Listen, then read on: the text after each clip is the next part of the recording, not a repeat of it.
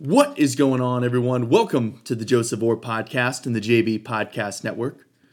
It is right on schedule, right on cue, your Tuesday morning most dramatic Bachelor recap. That's right, I will be breaking down everything from episode 7, all the crying, who went home, who has punched their tickets to hometown dates, all of that coming up right now. But first, enjoy this nice, smooth jazz.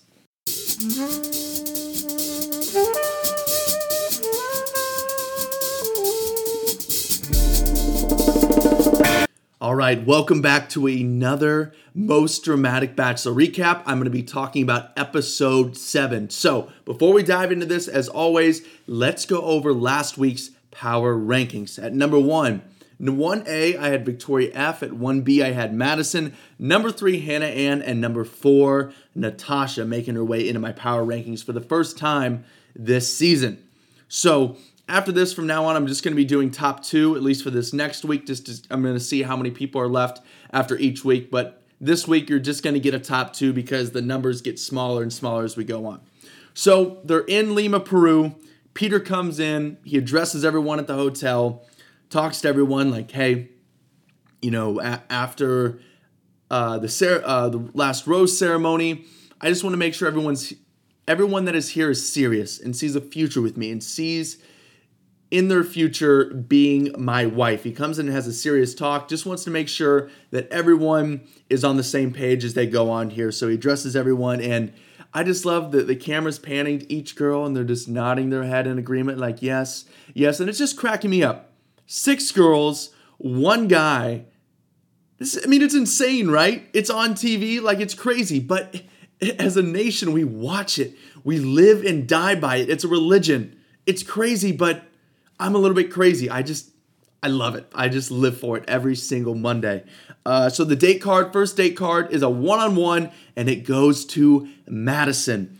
They go on a boat. They're out fishing. It turns romantic, and it caps off a beautiful day, and now it's time for the night portion of their date. But first, back at the house, there's another date card for another one-on-one, and it's with Natasha. I was so pumped. I'm like, yes, this is Natasha's time to shine. Let's really see where Peter and Natasha are at. It's her first one-on-one. She's gotten this far without having a one-on-one, which has been really impressive, which means she has really stuck out to Peter, and he's now starting to take notice. I was really excited for Natasha at this point. But let's go back to Madison and Peter for a second. Madison, she opens up about her family, how religious she is, her faith, and how important all of that is, and how they all work together, and it's all sort of one unit. They all move together. And Peter, he goes, I'm going to be honest with you. I was raised Christian, but my faith could be a lot stronger than it is. So they're both honest with each other, and I think that it could really work out. So well done so far. And then Peter, in just an incredible dramatic delivery, tells Madison that he knows he's falling in love with her. Wow. What a moment. It really was great. Peter, he knew what he wanted to say, but you could tell, it was just one of those things that's tough to say. It's a big thing to say. It's like asking someone to marry you. Imagine asking someone to marry you. I imagine it's a big thing. I want to do this, but still in the back of your head, no matter how sure you are, there's a little doubt. There's that little doubt voice in the back of your head, should you say this? How is this going to go? But Peter delivers it beautifully. It was genuine, authentic in the moment. What a moment. I loved every single bit of it. And Madison, of course, gets the rose, and she's booked the first ticket to hometown. Peter's going to be heading to Alabama to visit Madison's family. Now it's time for Natasha's one-on-one. It's a day date. They're walking around. It's going really well. Back at the house, another date card, another one-on-one, and it goes to Kelsey. I'm praying, please. This is when Kelsey goes home, right? This is going to be it for Kelsey. We'll see. Back to the one-on-one with Natasha. The night portion, it's going okay. They're having good, real talks. Natasha's very real, upfront, honest. She'll call Peter out. She'll call anyone out on their BS to their face. I love how Natasha operates. It's how people should operate. Face to face, no games, no passive aggressive, right to the point. That's what I love about Natasha. But the one thing is, Peter feels that Their relationship is much closer to a friendship than a romantic relationship. And unfortunately, for those reasons, that is the end of Natasha on The Bachelor. Natasha, no rose. She was terrific. I loved her the entire season. She really came on my radar late, but that's it for Natasha, and she goes home. And Barstool Trent is the luggage guy. What an incredible cameo. I mean, he comes in, he's the luggage guy. Barstool Trent, incredible cameo. I mean, this is like Tyson and the Hangover level type cameo. Just incredible. Well done, Barstool Trent. Now it's time for Kelsey's one-on-one. They're going ATVs in the mountain. They're taking in all the scenery. It's beautiful. Great day date. Now time for the night date. And Peter wants to hear more about her family, and because Kelsey hasn't shared a ton about her family. And she drops a big bombshell on Peter, a big bombshell on everyone, that their dad left and, they didn't have a relationship because, she said that he was always just like, well, God, just told me we don't need a relationship. It's not the time, whatever, blah, blah, blah.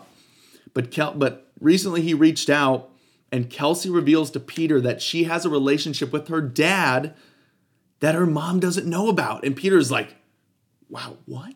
That's crazy. That's a huge bombshell for her to share to him. And, Kelsey delivered a great, I don't want to call it a speech, but their conversation, she delivered it really well. She was real, authentic, and she tugged at my heartstrings. She tugged at Peter's heartstrings. I think she tugged at all of her heartstrings. And I was really impressed with Kelsey. I know I've wanted her gone for a while now, but I was really impressed. And I think at this point, with the girls that are left in the situation, I think she does deserve to be on the hometowns with who is left. And we'll see how that goes. I'm not saying, all of a sudden she's a favorite and all of a sudden I love her. I don't. I like her a little bit more than I did going into this. But well done by Kelsey. And she gets the rose. And like I said, rightfully so. I think she deserves it. Back at the house, a date card. Hannah Ann, Victoria F., Kelly. A 3-on-1. A 3-on-1 with 2 roses left. Hopefully Peter doesn't blow a 3-1 lead here like the Warriors. Cavs in 7. Had to fit that in there. Sorry. 3-on-1 time. Peter grabs Hannah Ann first. She breaks out a list of things that she loves about Peter and why she needs to be on the shows for a modeling career. Okay, maybe that second half of that part was just my interpretation, but what we saw definitively, black and white, we saw a list of the 10 things that she loves about Peter, but sort of more in the gray area. My interpretation was why she needs to be on the show for her modeling career. That's just how I perceived it. But, these things are objective, subjective, whatever the word is. You understand what I'm saying. That's what I felt.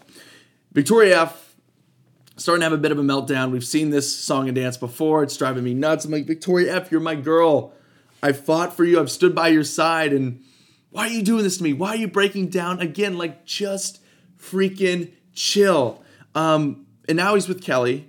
Kelly's mature. She's older. She's 27. She has can't speak. She has a successful career. She's an attorney. She hates drama. And she's very confident in her and Peter. Victoria F., now they're speaking.